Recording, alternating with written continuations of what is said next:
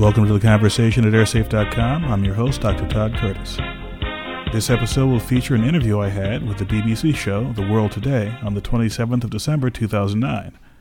We discussed several issues in the recent attempted bombing on Northwest Flight 253, including some short-term security measures taken by the United States government and some longer-term issues with U.S. terrorist databases. So another attempt to bring down an American airliner. The U.S. will certainly step up security measures. But amid the jitters and the nerves, will the right balance be struck?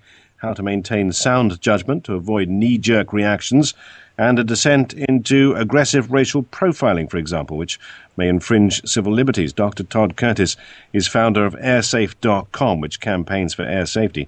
He joins us now live from Seattle. Dr. Curtis, what can air travelers expect in this short term? Well, there are some issues that have been stated by the U.S. government. For example, until the 30th of December, incoming flights to the U.S., passengers could expect things such as pat-down searches in the specifically the upper thigh and torso areas, as well as rules about what you can and cannot do for the last hour of flight. Those will be temporary changes. It's unclear what long-term changes will be made by the TSA and other government organizations. It does seem as though the authorities are always, if you like, one step behind what those who would do harm to aircraft have planned and put into action. I mean, the idea of pat-down searches concentrating on the thigh area seems a bit irrelevant since that has been tried. Okay, it failed this time. It's unlikely to be tried again, surely. It's unlikely to be tried again, and it's hard to second-guess the authorities since they're making these decisions based on information that's not entirely public. But one of the things that has to be guarded against is a copycat person, someone who hasn't thought this out, but merely wants to do something exactly like what was in the news, and may do so in the next few days.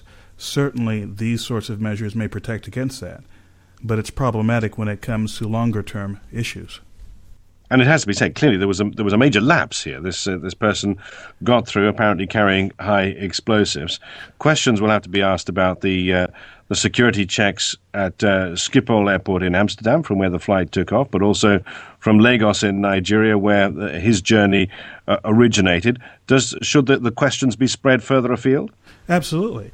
For example, one of the things that came up is that in 2008, this suspect was granted a multi-entry visa into the United States. Yet in November of 2009, his name was entered into the lowest level of terrorist watch list. And about the same time, you also had his father going to the embassy in Nigeria saying, "My son may be a problem." Now, sitting back after the fact, it may be easy to say, well, gosh, couldn't they have just done a check on some other databases, perhaps seen that this person had some unusual travels, and then rescind his visa? That certainly would have prevented him from boarding that airplane, and that is one of the questions I hope will be asked. And what is the problem with cross-referencing those clues and those watch lists? Because, as you say, there are those who are saying already that clearly he should have been stopped. Well, there are several problems, one of them being you may have very good information coming in several different parts of the U.S. government. And although there are many procedures in place to coordinate information, sometimes if you get information from completely different quarters, it may be difficult to coordinate them before the fact. The investigation into this recent attempted bombing is still ongoing.